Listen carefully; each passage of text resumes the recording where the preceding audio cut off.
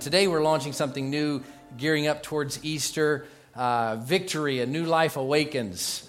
And I'm excited about this because, you know, we preach a lot of messages and we talk about a lot of things, but I'm really excited when we get to talk about the gospel. You're like, well, I thought you do that every time you're at church. Well, we do, but we don't.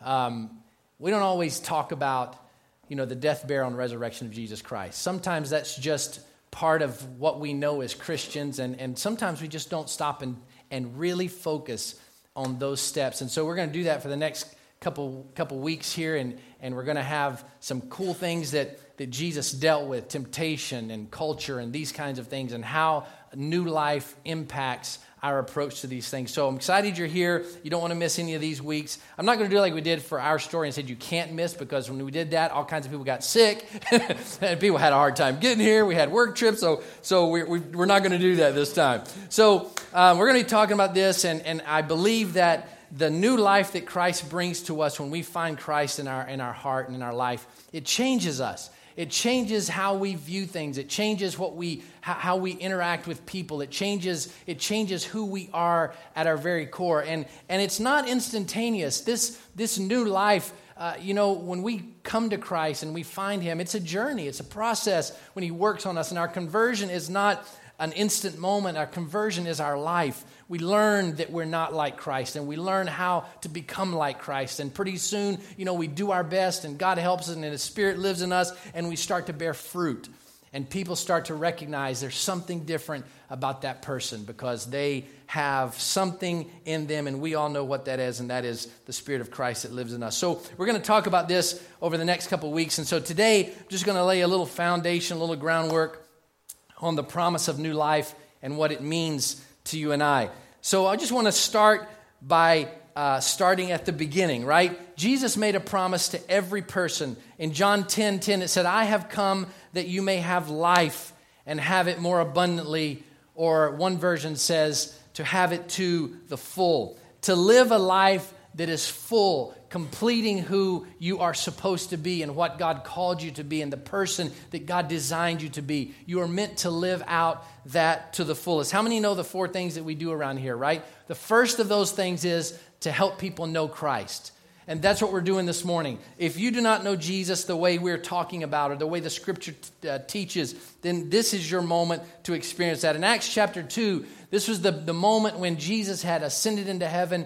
The disciples were in the upper room. They were waiting because that was the last instruction that Jesus gave them. Wait for me. I'm going to send my Spirit to you. So they're in the upper room. They don't know what's going to happen. They're unsure of their future. They're sitting there. They're praying. They're waiting. And then there's this moment where there is a huge spiritual interaction with them. The Bible describes it as a sound of a mighty rushing wind that moved into the room, and they were filled with the Spirit of God. And so that was such a moment for them, because that was the transitional moment from when Jesus was physically with them to when Jesus was gone and said, don't worry, I'll give you power to continue my work. And so that moment was big for them. And so they started experiencing this fantastic move of God's Spirit, and it just kind of spilled out, and people are like, what is going on in that room, right? And so Peter, one of the disciples, begins to explain what is happening. And one of the things he says in Acts chapter 2, verse 39, he says, I want you guys to understand that this promise is for you and for your children and for all who are afar off, for as many or for whomever the Lord our God will call. Amen.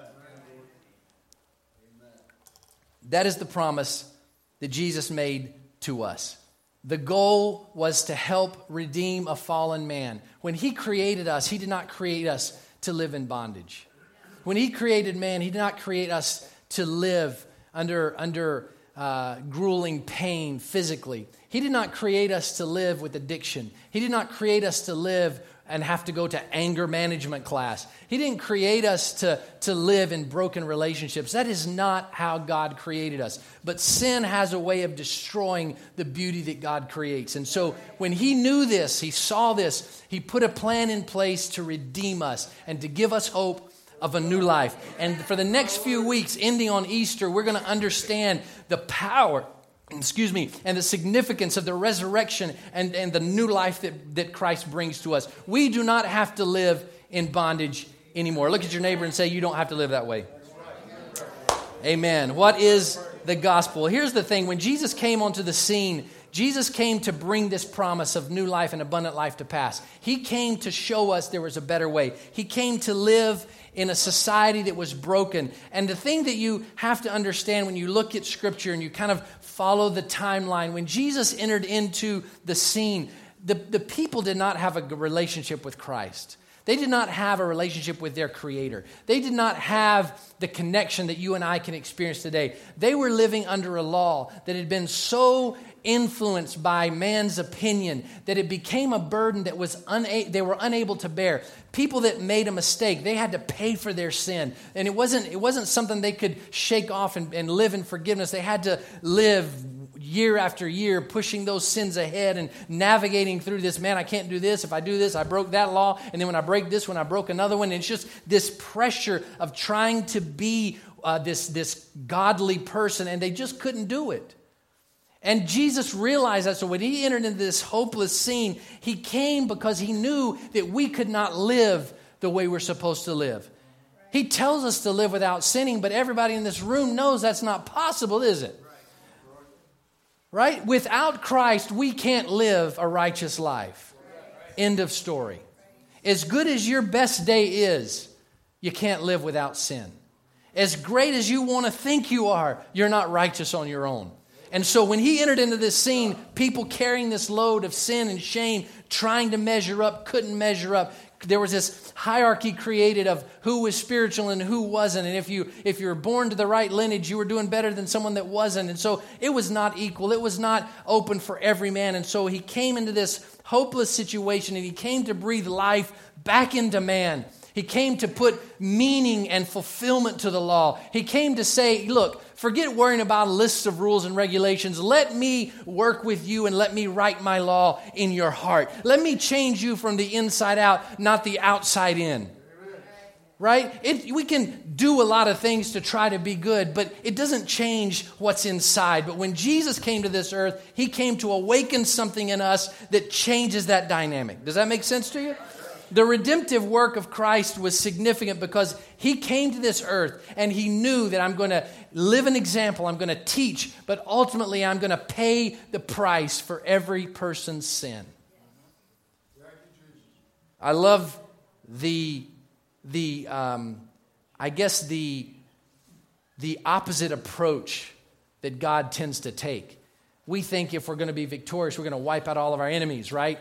We think if we're going to overcome something, we're going to take over it. But Jesus came from a completely different approach. He talked about forgiving people. He talked about if someone does you wrong, turn the other cheek. He talks about they would ask him questions about the law, and he would say, yes, it's true that if you commit adultery, that's a sin. But what about if you look at a woman the wrong way? What if you harbor that in your heart? Is one worse than the other? He started changing the dynamics of the way they started to view things because he wanted them to understand that to have a true relationship with God, it's got to start in here and then grow itself out of that, right? And so he began to show this, and he began to realize, in fact, there's a place in the scripture that talks about how that he did not want to face the pain and the suffering of the cross, but he endured it anyway because he knew that that was the only way that he could buy back you and I. There's no greater love story than the story of Jesus Christ and what he did so that you and I can have hope. And so he faced the pain, the suffering, the punishment, all of this. He paid this price so that you and I would not have to live in bondage from our past that steals us of our joy today. He paid this price so that fear and depression that we fight does not have to take the joy and the life out of us. We can live a life of freedom because he willingly laid his life down so that you and I could experience victory and what new life really looks like. That's a big deal. There's a scripture that says, I'm going to paraphrase, but there's a scripture that says you might find someone who's willing to lay down his life for someone that they love dearly. You might find someone that will pay a price ultimately to save someone that they care about. But Jesus didn't lay his life down for people he just, had a great relationship with. He laid his life down for the worst people that humanity has ever seen. He willingly laid his life down for you on your very worst moment in your life. The thing that we'll never understand is the magnitude of God's grace. We will never understand that he will reach regardless of how bad you can become. He will reach to that point to pull you out. There's no sin that's too dirty for Christ. There's a song that Amy sings that talks about how there is nothing that is too filthy that God will not reach into to rescue someone that's locked in that prison. And I'm here to tell you, we got to experience it for the last few weeks of hearing people tell their stories. But let me tell you something. It doesn't matter where you've been. It doesn't matter what your past is. It doesn't matter what you did yesterday. What matters is the moment that you have that encounter with Christ and say, you know what? I just need you in my life. That's what makes the difference. And he paid that price so that you don't have to live a life of destructive behavior, of broken relationships, of marriages that are shattered, of families that are ruined. You don't have to live like that. We exist on this corner to help people realize there's a Savior, and you do not have to live a life that is less than great.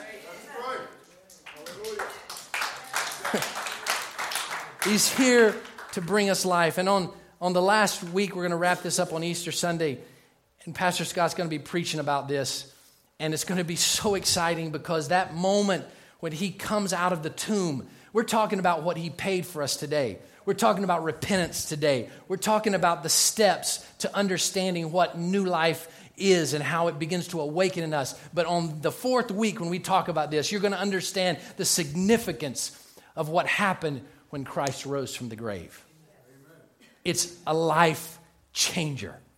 There's a scripture in Romans chapter 8, verse 11. And if the spirit of him, talking about Jesus, talking about God, who raised Jesus from the dead is living in you, he who raised Christ from the dead will also give life to your mortal bodies because his spirit lives in you. Let me tell you, this is it.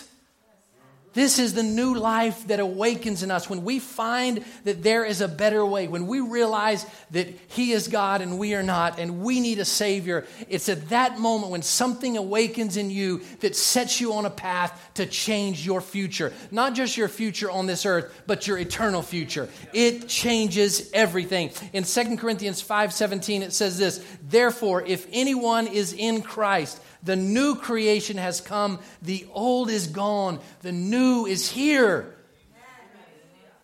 Maybe you're happy living like you're living. Maybe you're okay with it. Maybe you're okay looking in the mirror and realizing, you know what? I'm a terrible husband. Maybe you look in the mirror and you're fine with that. Maybe you look in the mirror and you realize, you know what? I hate everybody except for me. And I'm okay with that.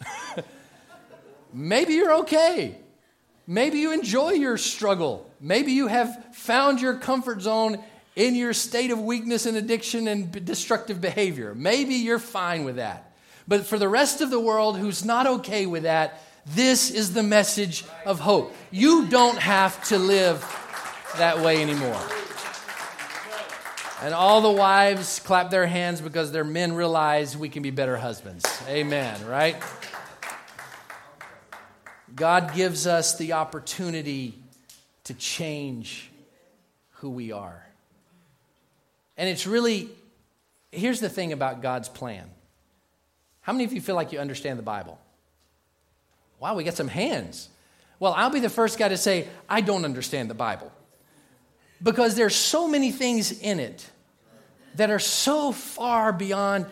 I'm doing something here recently. I started in Genesis, and I'm doing this. I'm listening to the Bible on my way to work. And there's some stories in the Bible that are just bizarre. There's just some wild stories in the Bible. And I'm listening to it, and I'm trying to engage, and I'm like, dude, if that was happening today, there'd be people in jail because we just don't do that anymore. There's just some crazy stories in the Bible, bizarre things that God does that's just like, what was he doing that for?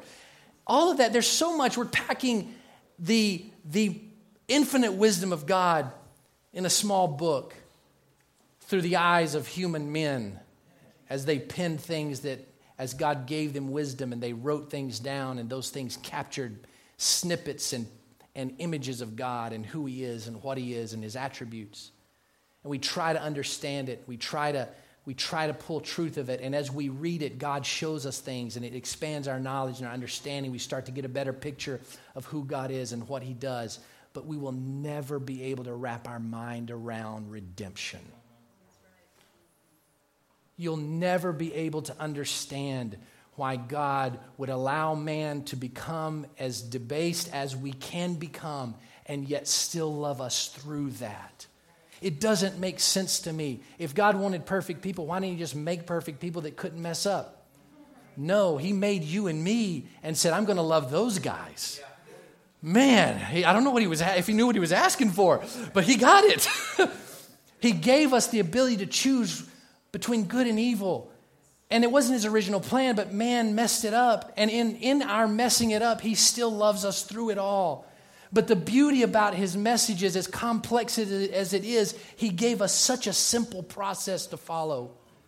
We don't have to figure out some of these things that Scripture has hidden in there in order to know Jesus. We don't have to know when he's going to come back. We don't have to know how the end time is going to all play out. I don't have to know what the mark of the beast is going to look like. I don't have to know, what the three-headed beast in Revelation. I don't have to understand any of that to be saved. All I have to know to be saved is that he is God. I'm a sinner. What steps do I take to change that? The gospel is not complicated. We complicate the gospel. We complicate God because we try to figure God out. And that's okay. We're supposed to try to learn his ways, but we don't need to overcomplicate the simplicity of the plan of salvation that he laid out for you and I so that we don't have to be lost, so that we don't have to live a life in bondage. He made it simple for us to follow, and I like simple. It's really 3 simple steps. The first one is realization and acceptance. The first thing you have to do is realize you need a Savior. You may think, man, my life is great. I don't know why I need a Savior. Well, I'm here to tell you why you need a Savior. In Romans chapter 3, verse 23, it says, for all have sinned. And I think the last time I dissected the word all, it just means all. It just means everything, everyone. Everybody is a sinner. We've all fallen short of God's grace. And so the first step is just realizing, accepting, you know what? I do need God. I do need a Savior. I do need a Redeemer. Here's the thing. Your past doesn't matter. Your failures don't matter. Here's something else. Your wins in life carry no extra privileges. Your successes in this world don't earn you a different color star when you approach the throne. When we come to God, we all come the same way. For all have sinned and all fall short of the glory of God. So you may think your neighbor is awesome and they never do anything wrong. But when they need to find Christ, they got to find him exactly like you do. Right? The best person in the world has to find Christ just like the worst person does. It's simple.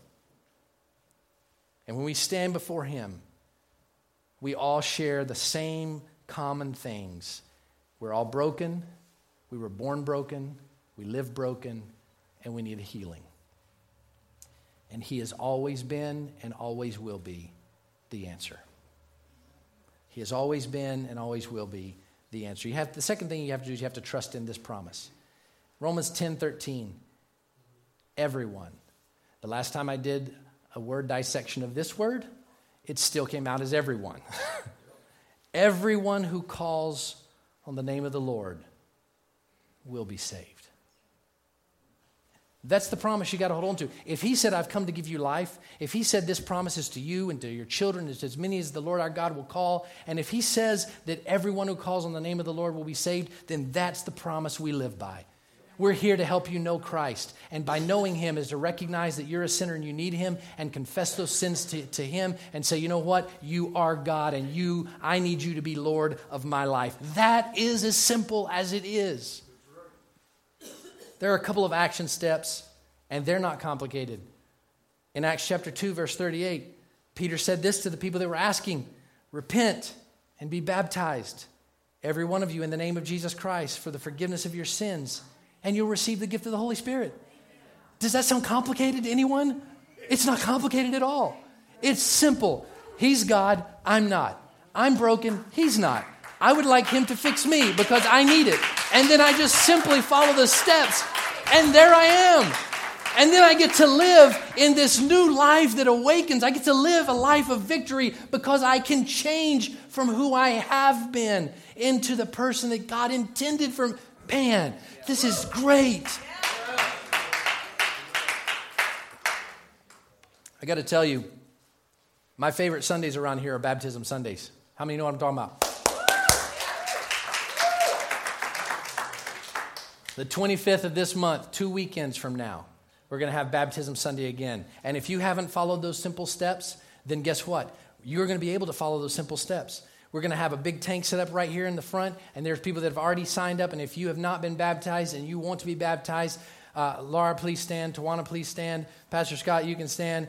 Come talk to one of these 3 people, or add myself to the list. You can talk to me. If you want to be baptized in a couple of weeks, come talk to us. Let us do this with you, because this is a moment following these simple steps. Repent. I realize that I need a Savior. I'm going to be baptized in His name and go public with my faith. That's what happens. And let me tell you something. Those Sundays are amazing because we get to see life change right before our eyes. It's awesome. It's fantastic. So we exist here for this moment to help people find Jesus.